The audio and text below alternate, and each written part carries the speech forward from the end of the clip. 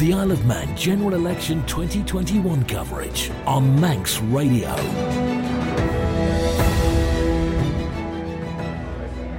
Good evening, ladies and gentlemen. We're live at the old Granville Hotel, what is now Jack's on Douglas Promenade, to talk to the candidates in Douglas East. Now, Douglas, the capital of the Isle of Man, the main business centre of the island, it's the modern home to the island's parliament, located in the legislative buildings on Bucks Road.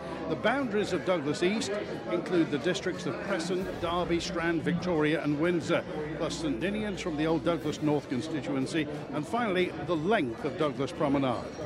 Now, before House of Keys was dissolved on the 12th of August, the two MHKs were Claire Barber and Chris Robertshaw.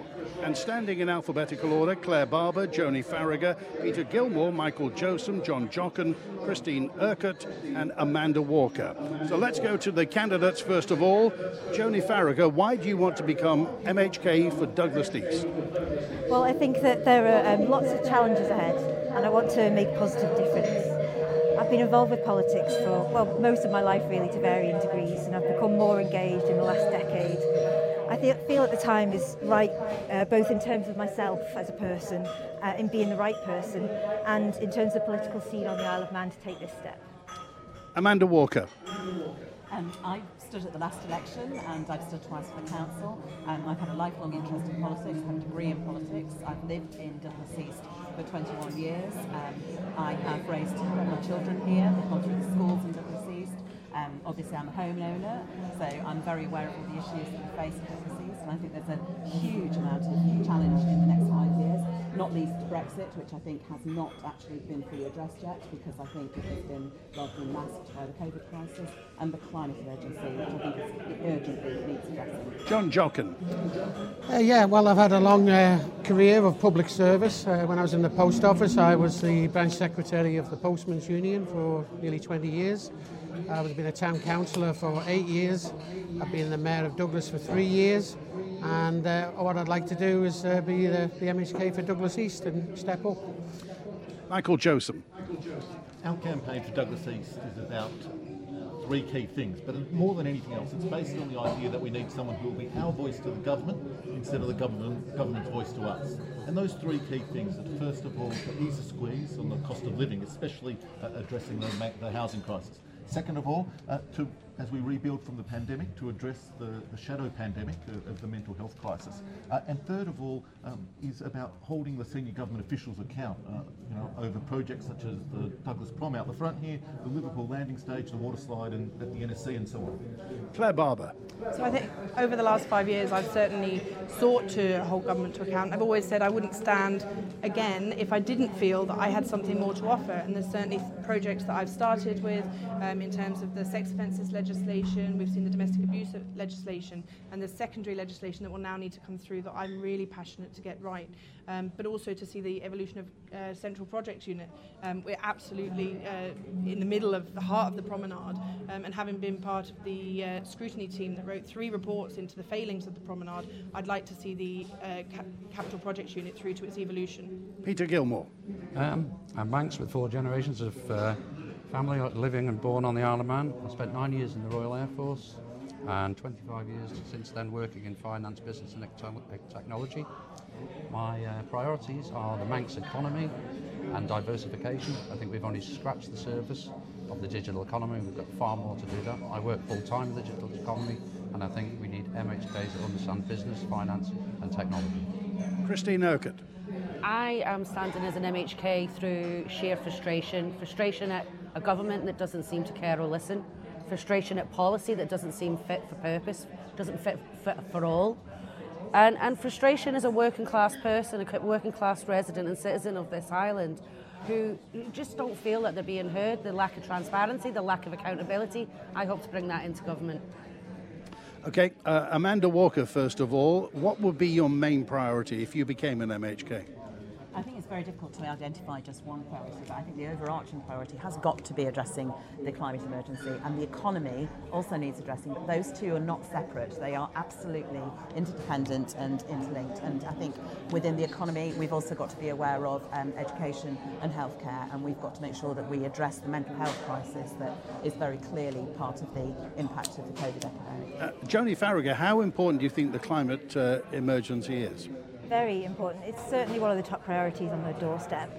There are several quite easy fixes that we can make to cut our carbon emissions, but really we need to be following Professor Curran's impact report in order to achieve net zero by earlier than 2050, I would say, but yeah, definitely. John Jockin, are you getting the climate emergency on the doorstep? I've known about the climate emergency for 20 years. What really annoys me is that the government hasn't done anything for 20 years. The last thing was the Solby Dam, and the one before that was the energy from waste plant. Orkney is completely and utterly self-sufficient. They're making so much electricity, they're turning the electricity into nitrogen to run their vessels on. We can do it if there's the will to do it, but what we do need to know is find the money where to get it from. We won't get subsidies like the rest of UK, we don't get subsidies from Europe, we'll have to pay for it ourselves, and it's going to be very expensive. Peter Gilmore, the climate emergency, the climate crisis, how important do you think that is? I think it's very important, but I think it's more important that we spend any money on it cost effectively. We need to remember it's a net target. We may be a small part of global warming, but we still have to do our bit. We've got plenty of natural resources we need to use. But we need to think outside the box a little bit, I think. We have a lot of international development money which we send abroad. We should be helping to support rainforests and indigenous peoples, for example, where we can offset at least 10 times our own emissions, which are now reduced already. They've been updated this last week from 0.84 metric tons down to 0.5. So things are going well in it for us. Christine Oker? I can't hear you. I do apologise. The climate crisis, the climate emergency. What do I think of the climate crisis? Up on the doorstep? I will be honest with you, I haven't learned enough about it. I am still learning about it. I've been so focused on people and the systems and service provision with what I've been doing for the past 5 years. I haven't learned enough about climate change. What I do know is that it needs to be thought through thoroughly. I agree with Peter, expenditure needs to be done wisely. They can't hear you out there. And there is a concern with regards to electric cars filling the island and what we do with those batteries, etc., that was mentioned previously. Okay, Michael Joseph. Yeah, so that's we think that climate change is a big problem, and that's why Liberal Vannon is the only political party on the Isle of Man to be biosphere partners.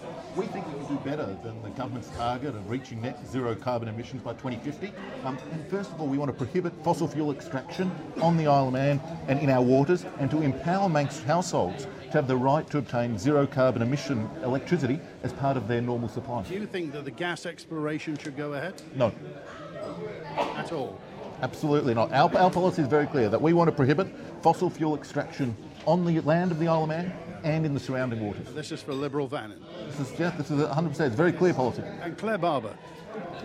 So I think the climate emergency is absolutely something that we need to focus on, and we need to look at that across all areas of government. So that needs to be across transport, it needs to be across properties, it needs to be across waste, but we also need to make sure we're looking at things like the sewage outlets in Peel. It's absolutely not appropriate in Peel and Laxey. We still have our children swimming in beaches that are not fit for humans, and we have an A4 sign at the side. I reported on this. This was something we did actually very early on in the administration in the Environment and Infrastructure Policy Review Committee, and I've been frustrated that we haven't seen the progress that we need to in resolving those very key issues. Okay, let's talk about Douglas Promenade. Peter Gilmore, Douglas East is right across the Douglas Promenade. What do you think, as a new MHK, you would do? I'd like to see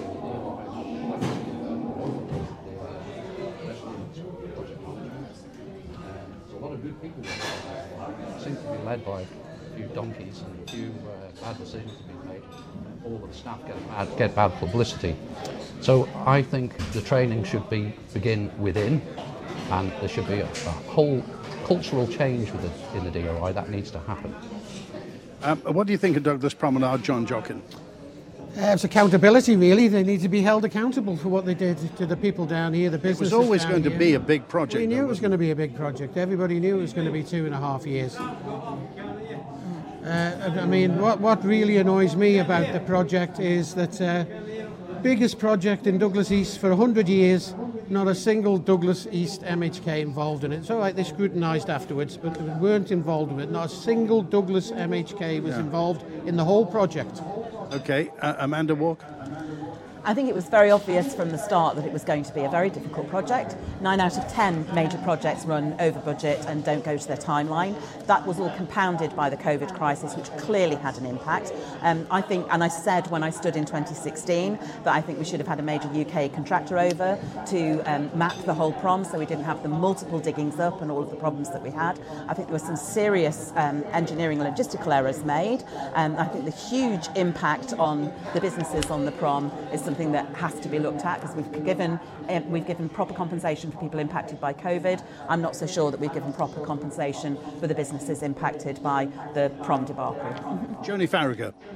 So I do think from conversations on the doorstep that this has been there's a sense of genuine frustration at the lack of accountability and transparency, and that I think that people do want to see some of that accountability built in. So I have actually said that if elected, I think that we need to have an inquiry into what's happened. Now I know people do become a little bit weary of long-winded inquiries, don't seem to actually go anywhere, but I would like to use this one to provide genuine accountability and transparency. An inquiry would help? Yeah, I do, because I do think that there's such a sense of frustration out there that it needs to be addressed. I think that it also needs to inbuild into how we conduct capital projects in future, because it's just not acceptable what's happened here. Claire Barber.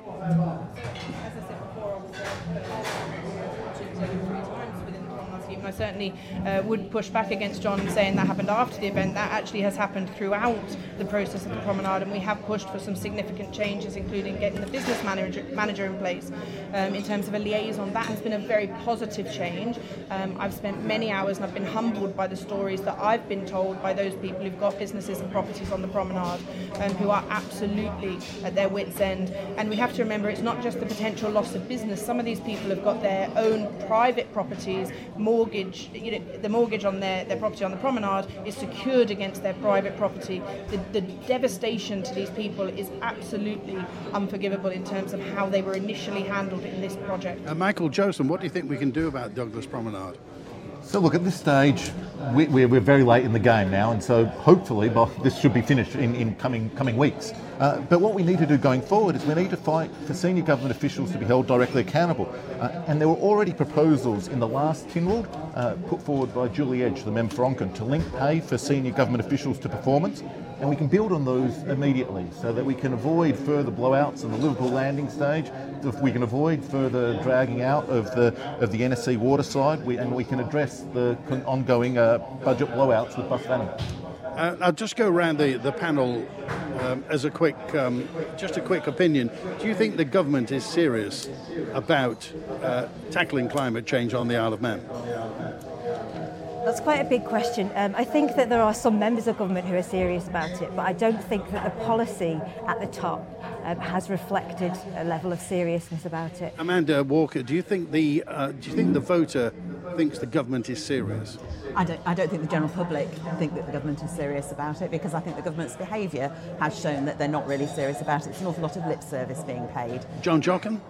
It's true. They've failed the people of Douglas and the people of the Isle of Man. They have done nothing for 20 years. They've done nothing about climate change in the past 20 years. But we've known about, as you say, people have known about climate change. We hear about it all the time. For doing nothing about climate change.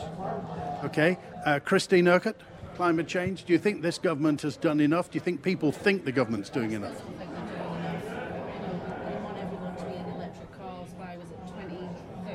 Where's all the electrical ports for these cars around the island? You're rebuilding the prom. Where's the electrical ports for the electrical cars that they want to ship in? I don't think they're taking it seriously at all. Peter Gilmore? Yeah, I think it's been thrown together as a plan for reaction than proactive. I think there's a great danger that they've got some of it wrong. They're talking about planting 85,000 trees. Well, you can't just plant trees. You've got to think about planting trees in the right place. You know, you've got to plant them to protect water, wildlife, and other such things. You can't just. You've got to think this through, and I don't think it's been thought through. Claire Barber. Well, I think there has been some real positive changes in terms of the Climate Change Forum and actually having a proper conversation about climate change. For me, the legislation is almost peripheral because actually you can have as much legislation as you want, but if you don't see fundamental change in actions, we will not see the change that we need to see across our island. So I believe there has been voices within government who've really pushed hard, and I believe I've been one of those, but has there been enough action? Not as yet, but I believe that there will be huge changes, and I'm really delighted to hear it as such a positive point around the doorstep of people wanting to see that change, because that's imperative. Michael Josem, do you think the voter believes that the government gets climate change and knows how much action needs to be taken? I think that's a good word that you've used repeatedly there, Andy, but also Claire immediately before, and that's action. And there's a lot of hot talk, and so it's, here we are talking about climate change. Probably one of the drivers of this is all the hot air let off by politicians. And so that's why Liberal Van is about taking leadership. I rode my bike down here to Jack's tonight. Here we are in the centre, one of the easiest places in the Isle of Man to cycle to. Didn't see many other people cycling along, and we've got to take personal leadership. That's why my brochures that many voters will have in their hand use 100% recycled paper, because we've got to take personal leadership. The time for talk is over, and now we've got to act and move forward. Okay, let's talk about affordable housing. Lots of people in Douglas East want to buy houses. Peter Gilmore, what do you think, and have you been hearing about the cost of housing on the Isle of Man? This is a major problem. It's a triple whammy, because it's not just the cost of housing, that's impacting the people that can stay here to work, people who we can bring into work, so it's exacerbating the skills shortage. We need to look at three things together. Diversification. Every time we ask our youngsters when they leave, and we've lost 40% of our youngsters under 30 every year since 2011. We need to look at all three things, and every time you ask them, they say affordable housing, the lack of diversification and jobs available, and the cost of travel. What do you mean lack of diversification in jobs? What I mean is when they go to study in university, they can't get the type of job they want. We have two main sectors here, e-gaming and insurance, which is 40% of our economy. Finance, add that, and that's the bulk of our income. If you don't want to work in finance, if you don't want to work in e-gaming or insurance, you won't get a job here. So we've got to think about the needs of young workers and diversifying the economy, moving into the digital economy to create new jobs, which can be in fashion, energy trading, you name it. We've all seen that when we've worked from home. I've known that for years as being an IT engineer. More people have seen now. We can employ people not just here, but around the world. Claire Barber. I think in terms of the affordable housing, there's going to be a number of pieces that have to come together. We've seen within the COVID crisis, the last 2 years, there's been a huge increase in property prices, which has blocked people from being able to get onto the ladder. But it's also meaning people can't downsize as easily. They're struggling to find availability of smaller homes. So we need to make sure there's an increased availability of homes. We need to make sure we legislate against gazumping, people who've saved up, they put their deposit and their conveyancing fees together, and at the last minute they're having that money wiped from underneath them, and they're back to not just square one, they're back to -2.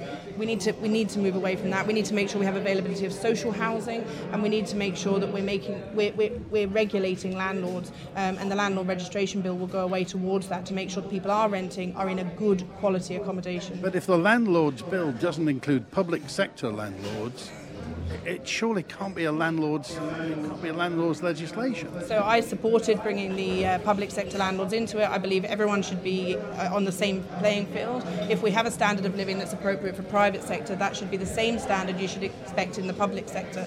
Unfortunately, that wasn't accepted. The DOI feel they're going to bring a separate piece of legislation. There's going to need to be a focus on getting that right. Why we couldn't bring it in together, I'm still not clear on, but unfortunately we were unsuccessful in trying to make that move. Christine Urquhart. I'm going to pick up on that social housing should absolutely be in with that landlord's bill, and there's where your lack of transparency and accountability comes from. It's shining bright just from that one bill alone.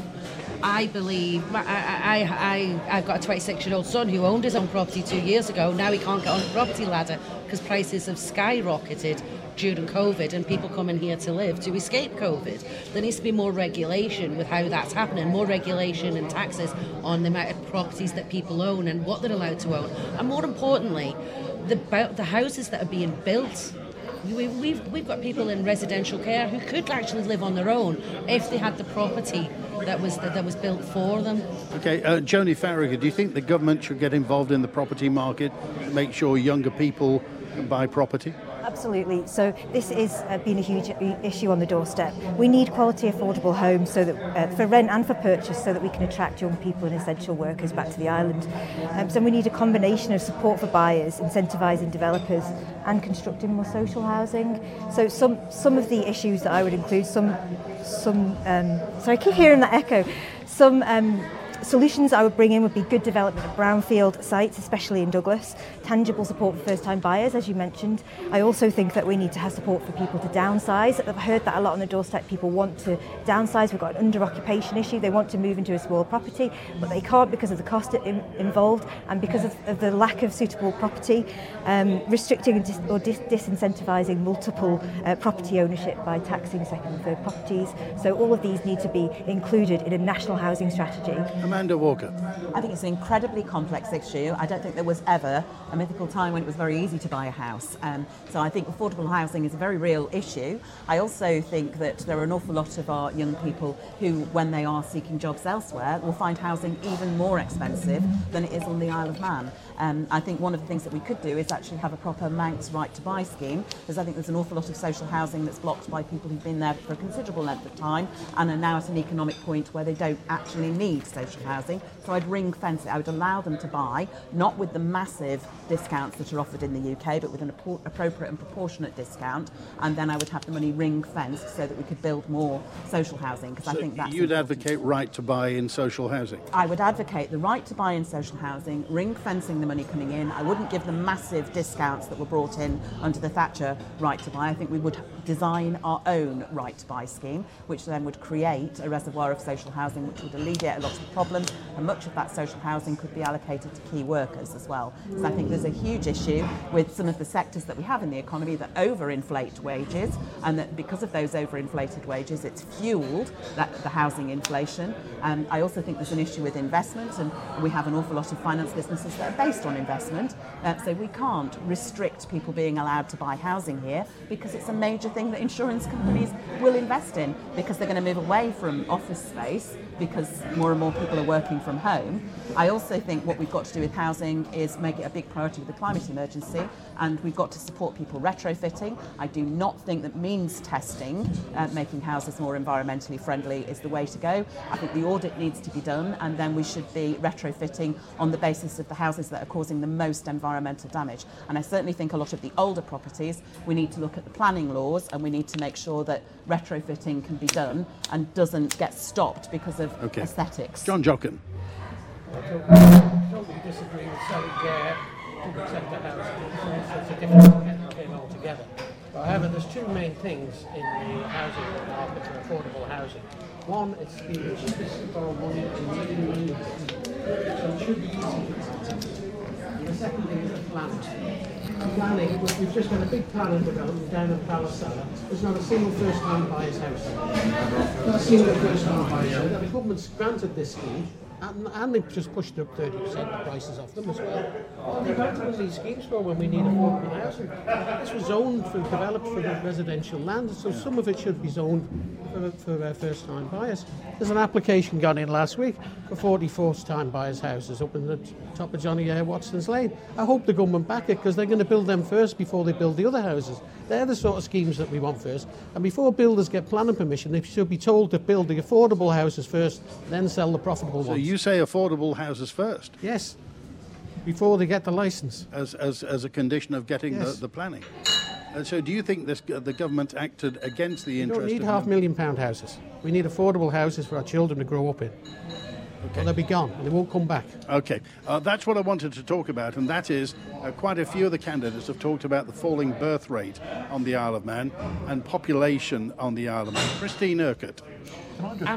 I must apologise, I'm really struggling to hear you, Andy. We're talking about the falling birth rate on the Isle of Man, and also people coming back to the Isle of Man, people at university coming back to the Isle of Man, making the Isle of Man an attractive place to come back to for young students. What would I do to make it attractive? Diversify, like Peter said earlier, you need to diversify the employment and the education. to give people something to come back to, the affordable housing. We've all just sat and spoke about that. Birth rate dropping, people want to take control of their lives more now. That's not the leave school, get work, get married, get home, have kids. That doesn't exist anymore. We live in a modern age. People having children later in life now, but to be able to bring these people here, we need to have our infrastructure correct, and it's not correct. Our own health system can't even support ourselves. We've got 5-year waiting lists in healthcare, 2-year waiting lists in mental health. If our infrastructure can't support us, how's it going to support anybody else? Peter Gilmore, the government's stated ambition is to increase the population of the Isle of Man, to increase the economically active population of the Isle of Man. Do you think that's possible? Do you think we can do it? It's not something I'd like to see, actually. I'd like to see a lot more upskilling on the Isle of Man. I'd like to see us being a little bit more careful who we allow to come here. But at the moment, I think we're financially cleansing our young people off the island. We're not giving those that have left the opportunity to come back because we haven't done diversification. So we need to be careful here that we're not creating a gated community for old people and driving all our youngsters away. The number of people I've spoken to on the doorstep, especially mothers, some are nearly in tears. They're basically saying, I'll not see my son or daughter again, because once they've gone to university, they can't afford to come back here. So what sort of mechanism do you think the government could put in place to make sure that doesn't happen? I think what we need to do is invest in funds that, say for instance, when somebody's born on the Isle of Man, that some money is ring-fenced for them. When they go away, do their education, they can access that money when they come back. So that kind of thing. We need to really talk this through to work out how we'll get our own young people back here. Michael Joseph. Yeah, look, I think that too much discussion of the Manx migration system focuses purely on people who are new to the Isle of Man. And instead we do have that ready-made group of people who already have a love for our island, and that is the young people who have moved away.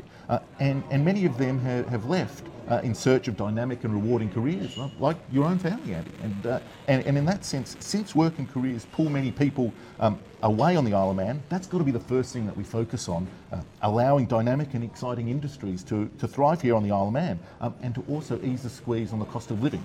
And that's why our policy on housing is about two parts. First of all, building more housing, but also carefully scrutinising people who from abroad who want to use the Manx housing market as a speculative financial instrument rather than a place to live. John Jockin. You have to just increase the employment that we've got. The Isle of Man is renowned for being whichever way you throw us, we'll stand. I mean, 10, 15 years ago, there was a bank on every corner. We've fallen over banks. They've gone now. And after that, we've had the e-gaming and insurance are going to be the major ones. What is good about the Isle of Man and what's creative about the Isle of Man, we're adaptable and we can change quickly to the next thing that's coming along. We were children. It was all boarding houses along here. It was all tourism. That's all gone now. We can still have bespoke tourism back. We can work on that again. But whatever the next industry that comes along, we'll be ready for it. Amanda Walker. I think one of the things that will attract more people back here is the lifestyle here, and I think certainly my eldest daughter went off to university, was never ever going to come back to the Isle of Man. She came to do a gap year before she went to do her masters in Australia, and she's been here ever since. And I have 2 grandchildren who live here, and my middle daughter came back for a year to work after she went to university. So I think there are opportunities here. I think one of the most important things is to actually support and develop our creative industries here, because I think, and the nighttime economy, because I think both of those things make it an attractive place to live and work, with things to do for young people and attractive things for them to do. I think it's absolutely ridiculous that we've got the so-called arts sector down at the end of the prom, where they closed down the Sail Gallery and they're going to turn it into yet another restaurant. So the arts sector basically consists of the Gaiety Theatre complex. We've lost a gallery. There's a lot of people who are very interested in art, particularly younger people, things like digital art, and Peter mentioned the fashion industry. All of those things, we have hugely talented people here. UCM produces an awful lot of people who go to top quality universities, places like the London School of Fashion. Those people, there's no reason why people like Thea Bragazzi couldn't be based on the island and do her international fashion business. And Jenny Farrago. Yeah, well, first of all, I think this is absolutely tied up with affordability issues, so like the housing issue that we were talking about earlier. But it isn't just that, it's about quality of life as well.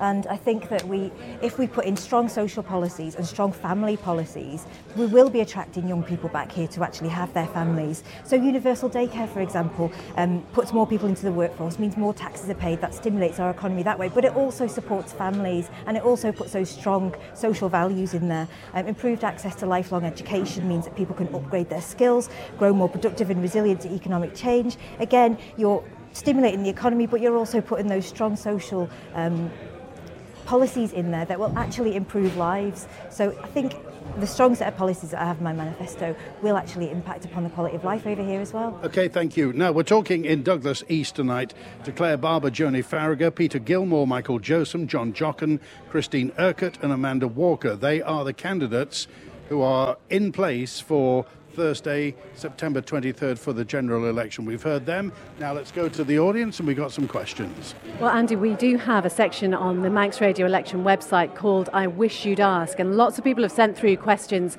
and we're going to take some of those now. So this is a question from Michael, who says, please can you ask the candidates what they feel can be done about the departments of government that have become bloated with management structures and unyielding to the wishes of not only the public, but also the MHKs who are supposed to head them. So, Christine, what can be done to... That's right up my street. Sorry for the terminology. I want to call middle management. Middle management is a nightmare. It's costing us too much money. We've seen the report come out last week. 42% of gross expenditure is on salary, and a lot of that is management. It needs. I want to see a full audit across government. Claire Barber. To curb that. I mean, it's an area that I've been frustrated with, having been in the House of Peace for the last 5 years. We see blockages appearing to happen where there is an excessive level of structures. And I give an example where there was an opportunity to bring a number of other religions to come into the hospital, and people of no religion, the humanists, to come in and offer services to people when they were bereaved. And we went through about 7 different management tiers to actually try and get an outcome on something that was simply adding a few more phone numbers to a leaflet. That, for me, highlighted the challenges we have. We have to reduce that, and that has to be across all governments. But we also need to remove the silo working. If we can start to see the zero-based budgeting, but working on a topic rather than on structured departments, I think we will start to see the change that has to happen. OK, Michael Josem. The big problem that we have here with our government is there's no accountability and no skin in the game. So that means that when budgets go over budget, there is no accountability for the leadership. And so, for example, Bus Vannon, for the last 3 years running, has had significant budget blowouts of over many hundreds of thousands of pounds over budget, and no one has been held accountable. So we've got to start putting some skin in the game from the leaders. The budget blowout from Bus Vannon last year during the pandemic, when many buses were operating a reduced service, would be enough money to end holiday hunger on the Isle of Man and to pay food vouchers for the families who are receiving free school meals on the holidays. And that's a sort of reform, to have skin in the game so that senior government officials are held directable and they feel the pain, because many of the taxpayers already are. OK, let's go to COVID-19, and a question in now that just says, if you'd been Chief Minister during the COVID crisis, what would you have done differently? Joni Farragher. Well, the first thing I absolutely would have done was initiate a scientific team in order to take the responses from those, and I would have closely followed the science. That is exactly what I would have done. I would have very closely followed the science. Amanda Walker. I would also have been science-led, but there are 2 key things I would have done very differently. Number one, I would not have opened the borders before the UK relaxation occurred. I think that was a serious error of judgment. And number 2, I would have had the teachers vaccinated. I worked in social care, and I was double vaccinated by mid-February. I was working with 1 child at a time. My colleagues in education were working with 30 children in primary schools, very often 30 children whose noses they had to wipe, and they hadn't been vaccinated at all. OK, John Jochen. Well, I think they did a remarkably good job of COVID myself. I think perhaps the only bit that they got possibly wrong was the bit after Christmas where we had the students come back and the little steam packets, not fiasco, but we had the little bit of steam packet work. But I think remarkably, compared to the rest of the UK, I think they did remarkably well and should be praised for what they did. Michael Josem. I think it's all very well for candidates here to be Harry Hindsight and to retrospectively say what they would have done. And so we've got to, I think, look at what we said and what candidates said at the time. And so in February 2020, I disagreed very strongly with the government's policy of only quarantining people who had symptoms returning from affected areas, and unfortunately it seems that's subsequently how the disease was let in November and in December last year. I called for scientific investigation and to prioritise the vaccination of people who are more likely to contract COVID. Unfortunately, the government refused to listen to the science, so that's really disappointing. But I think what we've got to do is really look at what people said and did at the time. Okay, Christine Urquhart. I would have listened. I would have listened to what people were saying around me. I would have paid attention to everybody's concerns. I would have listened to the doctors. What happened between New Year and February, and the schools catching it, and they still wouldn't close us down. I think there was a lot of ignorance and a lot of arrogance, and I wouldn't have been that person. Okay, Peter Gilmore. Yeah, I think a lot of people wouldn't like to attack the government on it, but they could have done things better. I think if it was me, I think the first major problem was not listening to Dr. Rachel Glover in November when she was saying we've got 2,000 people coming to the island in December, and she advised that they got tested again before release. That led to a large wave in January. Then we were assured that the key workers in the steam packet were being tested. Government thought they were, and that ended up with the next wave. And then a lot of people thought, don't open the borders till the schools close, or bring the schools close date forward. They didn't. We ended up with another wave. And the schools go back this week. I think they haven't done enough to give information to the teachers. So I'm expecting a small wave over the next 2 weeks because of that. And Claire Barber. So there's been areas where I have spoken out very strongly, in fact, in terms of my frustrations with the handling of COVID. On the broader piece, I think that there has been some really positive action. I've been comfortable with some of the decisions. One of the biggest concerns I had was the late closure of the borders, and also the fact that we left people out of the island and we really made it impossible for them to come home. People who were stranded in the likes of New Zealand, people who had no money left, they had no ability to earn, they had no ability to get sick pay, they couldn't afford accommodation or food, but they couldn't get back to the UK, but until they got to the UK they couldn't get in the ballot to come back to the island. They were absolutely left in an impossible situation, and some of the emails I had during that time were absolutely harrowing, and they have stuck with me, and we really should have listened. It's really impressive. Their barber service during the pandemic was really impressive. Donning your PPE gear, and she deserves to be congratulated for that as well. Okay, just a few notes in. There are 900 new houses allocated in the Eastern Plan, of which 225 will hopefully be allocated to first-time buyers. They say we've done housing so far. I want to come on to another question I had, and that is regarding antisocial behaviour around Douglas and what can be done to that. So let's broaden that out to law and order, John Jochen. Jochen and law and order, yeah. I mean, they have to be much more strict with the police. I see the police, I see them working on Saturday night. Some of the young people have got no respect for the police whatsoever, and I'm afraid respect is earned and not given, so you have to go out and earn your respect, the police. They have to go out and enforce the law. I mean, is antisocial behaviour getting worse around Douglas? Yes, I've driven a taxi for my brother a couple of Saturday nights, and it's pretty horrendous. I had no idea it was that bad in Douglas. So what should the police be doing? Well, they need to make their presence much more strong. They need to put some rules down. They need to come up with a much stronger force. Joni Farragut. Yeah, I mean, I do agree that we could do with more bobbies on the beat, just generally across the island, but I actually think that more of a carrot and stick approach is needed rather than just being all stick. We have lost quite a lot of our youth facilities across Douglas. There aren't any areas that are dedicated for teenagers whatsoever. We used to have youth facilities like the Machine across Douglas, but that's gone.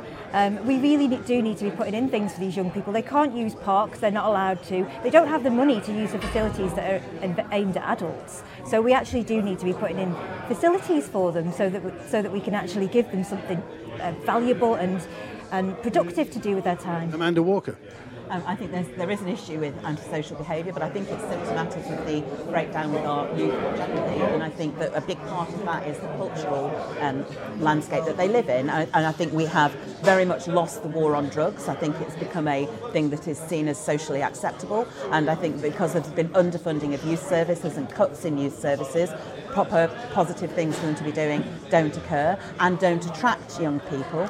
So I think we've actually got to have a major look at the way we treat our young people. I think an awful lot of the issue with drugs is young people self-medicating because they can't get access to the mental health services that they need, and then we criminalise them. And we've also got an issue with people off island seeing the Isle of Man as a honeypot for them to bring their drugs over to, particularly during the COVID crisis, because they saw it as a very lucrative market, and we've got a major problem with that. More police being thrown at it won't necessarily solve it. Claire Barber.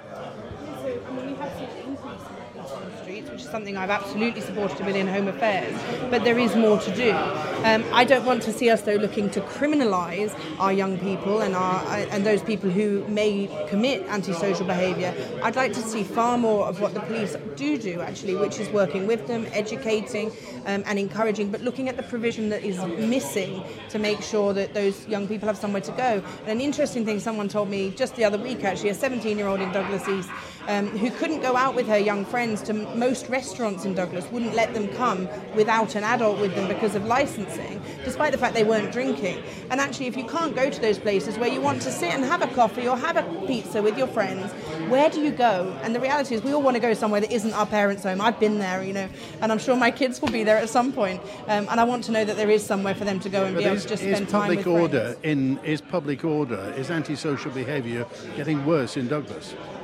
So I think that there has been antisocial behaviour in Douglas. I think Onken has also had quite well publicised issues with antisocial behaviour.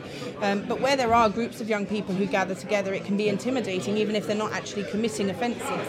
But we've seen windows smashed on the Villa Marina. There have been incidences that I've spoken directly with the police around. And there are people who live in certain areas around the centre who have felt incredibly scared because they've had their rear staircases rattled, people banging at the windows. That's incredibly intimidating for someone my age, let alone someone who may be in their 60s, 70s, even their 80s, and feeling very much under threat. Michael Joseph. I'm a firm believer that prevention is better than cure, and that by the time we get to policing these things, that's too late. And so what we really need to do is we need to get back into a mindset where our children are producing rather than consuming, and producing in many different ways. The most obvious ways is through art, through part-time work, through encouraging young people to get involved in sport. That's why I get up at 9 a.m. every Sunday morning to referee junior netball. Not because I particularly like getting up at 9 a.m. on a Sunday morning, but it's really important for us as community leaders to do the hard work. Whether it be with hockey or football or gymnastics or whatever, those sort of endeavours are really important to build a healthy culture of production. And that isn't just sport, but it's also work, it's art, it's in faith and other interest groups. Okay, Peter Gilmore. I'd agree a lot. I've heard with what Claire said, I've heard a lot of the same on the doorstep. The vast majority of our youngsters are very well behaved. There's usually just a minority, and it's the usual suspects. And it's not just the usual suspects, it's the usual suspects' parents. So I think sometimes the police need to do a little bit more talking to those guys. But also this antisocial behaviour sometimes is a sign of something else going wrong. So, we need to join this up with our mental health provision as well, just to make sure that we're identifying youngsters with problems. Christine Oaker. I agree with Claire. Our children turn 18 and then all of a sudden they're allowed to go out drinking and dancing, and nobody's really educated them because they've always been with their parents. They should be allowed into these premises from the age of 16 if they're not drinking alcohol, to educate themselves about and make themselves aware of how people behave. Okay, mental health now. We've had some questions in regarding the mental health services and long waiting lists for mental health on the Isle of Man. Joni Farragut. Mental health, I would say, is in crisis right now, which is shown by our suicide rates, and we do use suicide rates as the key tracker of our mental health crisis policy. Is a big word. Yeah, absolutely. I do work in this area, and it is in crisis. As you mentioned, waiting lists are astronomical. People are already in crisis when they contact the mental health service, and then they're told that they have to wait another 18 months, 2 years sometimes, especially for children and adolescent mental health services. So how do we address that? Firstly, global research indicates to us that the key feature of a successful mental health service is funding. So we do actually face some fundamental questions about how we view mental health. It has never been seen as important as physical health. And in my opinion, that needs to change. So let's just say that we have the funding in place. we will then have a team of fully trained professionals who actually work out in the community. At the moment, we work the inverse way around, where people who are not feeling mentally in a good place have to actually attend institutions or buildings that might be intimidating, have to access public transport that might be overwhelming for them to actually navigate. So we need to invert that situation so we have community-based mental health, and then we also need an affiliated prevention and post-vention service for suicide. Suicide is actually seen as being contagious, so therefore we need to identify the individuals around somebody who has died by suicide, identify how they're vulnerable and put the appropriate support in place. Okay, we know how to do that. Claire Barber. Mental health in the same way we have talking about physical health. We need to understand that we all have mental health needs, and we all have times when we're lower and we have times when we're feeling more comfortable with ourselves. But we need to be able to talk about that, and a big piece for me is around talking. But we also have a longer term piece, because there are people where we've not managed to get them when they're at the lower level 1, level 2 stages of being supported with mental health, and they do now have more complex needs within mental health, and we need to make sure that that is something that is provided for. We've sorted out contracts now with the UK to make sure that we have beds available for people. That was something that before was done on an ad hoc basis and meant there was long waiting lists.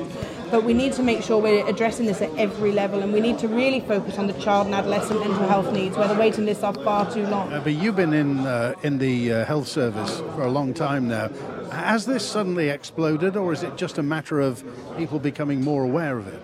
I think there has been an element of people becoming more aware, but we have seen the waiting lists increasingly grow. We also see that mental health services end up picking up other complex needs. And as Christine talked about before, there are people where there's a big crossover where they may have mental health needs, there's also maybe social care needs, and then there may be a criminality that's also resulted. We need to be able to look at holistic care for people, but I'd actually like to see mental health and physical health and life support as part of the structure of our basic core curriculum and our public, in our PSHE lessons in school. I think most of us feel the same about that. The issue of mental health. What I'd like to add is I'm glad to see that Manx Care are starting to get a grip of it. They've started to advertise. Well, this isn't just an Isle of Man problem. This is an Isle of Man, UK, America, various parts of the world problem. So this problem has been building up for several years. So my main concern is that we join up the systems so that our mental health healthcare professionals work in a joined up way. We are an affluent island. Do you think it's something we should be able to solve? Well, one of the major problems is recruitment. We're going to have a lot of difficulty. The UK are trying to recruit lots of mental health professionals and counsellors, etc. We're going to find that very difficult. It's quite a tough, stressful job to do. So, obviously we need to hope that we can get the people. But I also think maybe we need to train a lot more local junior counsellors. I mean, I spent time with the Samaritans years ago. We've had a bit of a tragedy in our extended family with this lately. But I think making sure the systems are joined up, that's what's needed. Okay, Christine Urquhart. Wow. Mental health, Manx solutions for Manx problems. Isn't that what our Chief Minister kept saying throughout COVID? So we can talk about the global issues, we can talk about the UK issues, but we need to concentrate on the Manx issues. I want to see mental health workers in every GP surgery to take the pressure off the GPs, to cut down referral times, to cut down waiting lists. We need to stop being ignorant. I don't know a person who gets to the age of 40 who hasn't suffered some kind of trauma. We need to stop ignoring that fact. We need to, like Claire said, again, we need to put more into children's mental health, because so much trauma happens there. And we get to the crux of that and help the children. We won't have to deal with the adverse childhood effects, which is the ACEs, as they get older, which is what is costing our health system so much money now. And do you think it's something the government should be putting more money into? Absolutely, 100%. We need a rehabilitation centre. Manannan Court's fabulous, but that's for acute. What about those who go from an acute stage and there's nowhere in between before they get put back into the community? We need a rehabilitation centre as a step down, and for those who want to self-refer but are not as acute for Manannan Court. And I think that the government's been, I wouldn't say ignoring it, or pushing this issue aside. The time's come now that it no longer gets pushed aside. Okay, I just want a quick 10-second answer from everybody, then we're going to go to the minute summing up, and it concerns Douglas. And I want you to tell me whether you think Douglas is attractive as a town. Joni Farragher. It's not as attractive at the moment as it used to be. It needs to up its game. We do need to up our game. It can be. It's got so much potential. John Jochen.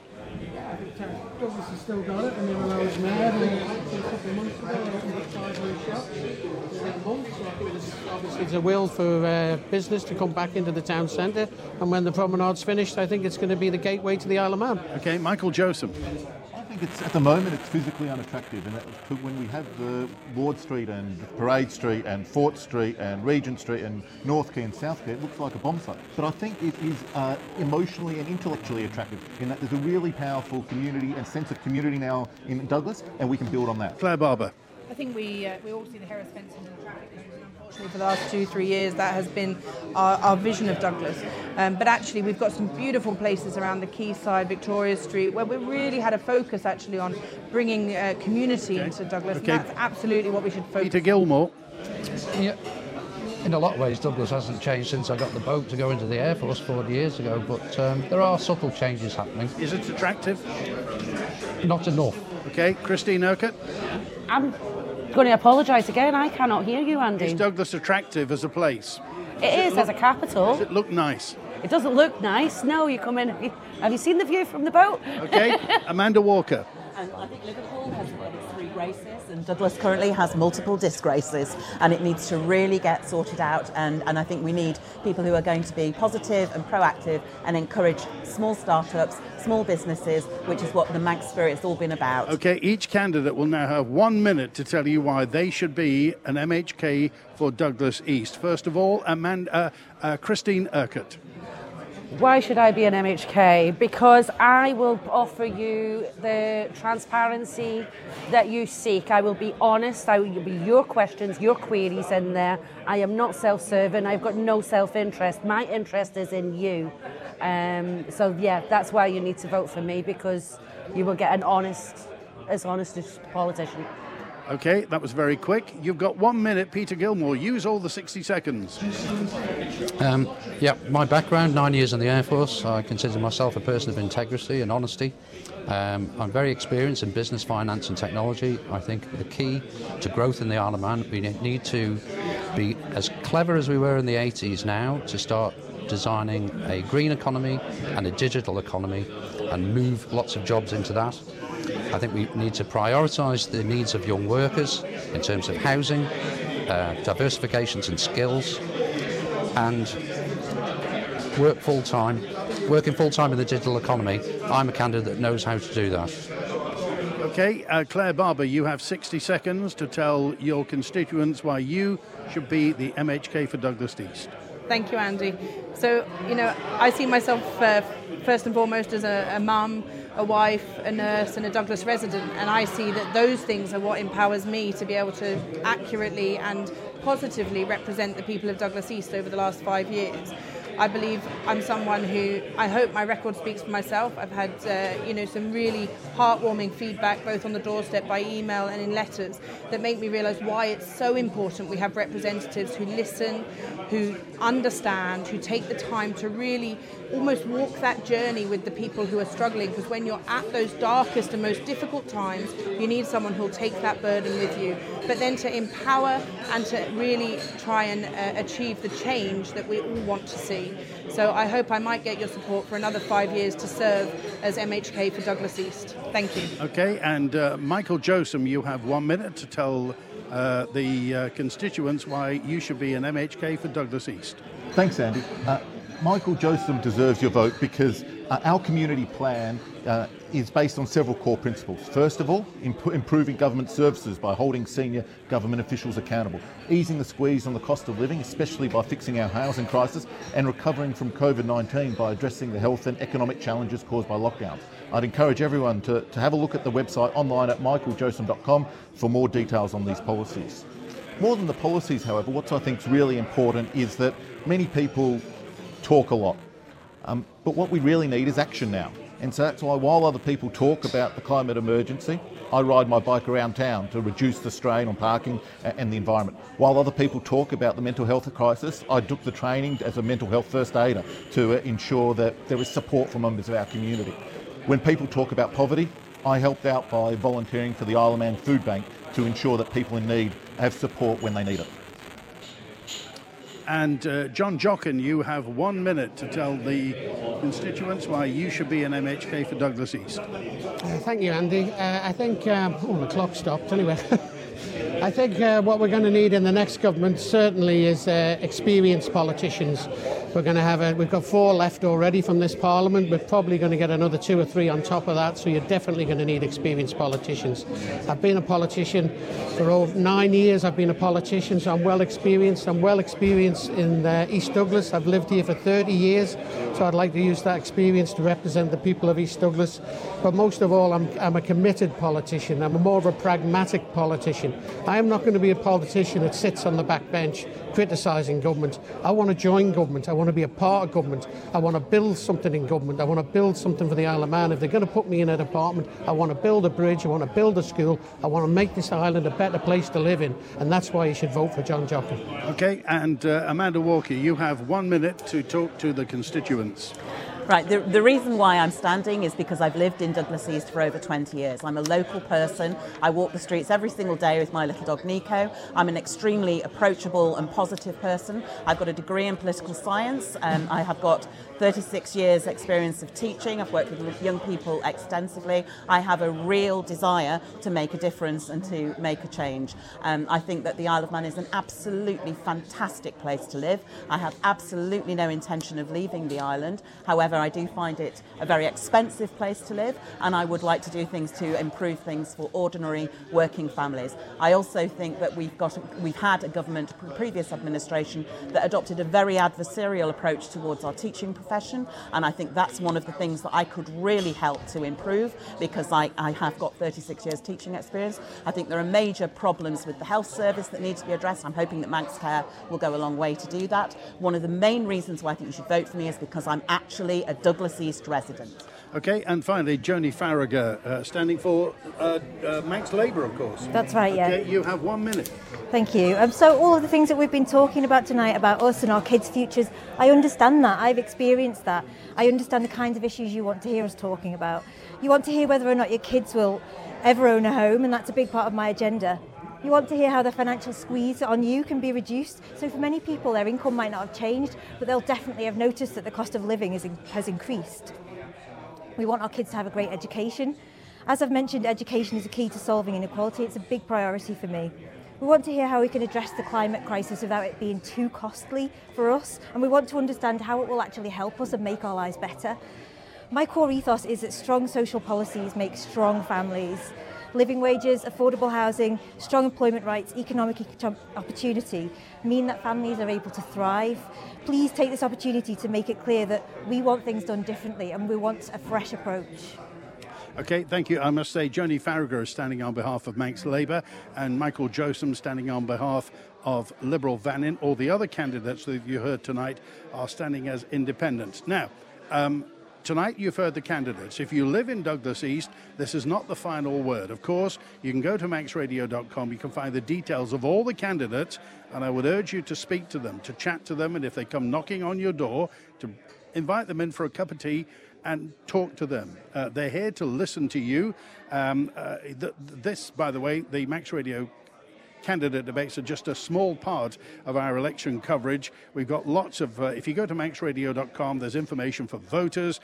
We've got translations in Manx, Russian, German, Portuguese, Ukrainian, Chinese, Afrikaans, Greek, Hungarian, and Polish. There are videos from all the candidates. There are also podcasts from all the candidates, 20 minutes sometimes as well. There are coronavirus contingency plans, and there's a general election calendar as well. So you can see who's standing, you can see what they stand for, and you can see when you can vote. Now, tonight we've been at Jack's Bar and Smokehouse. You probably heard that in Douglas, the old Granville Hotel on Douglas Promenade. Tomorrow night we'll be at UCM, Homefield Road, campus for Douglas North, and then on Wednesday we'll be at the Pinewood in Pulrose for Douglas South. On Thursday at the Shore Hotel in Laxey for the constituency of Garth, and then a week on Friday will be at for Glenfaber and Peel at Peel Golf Club.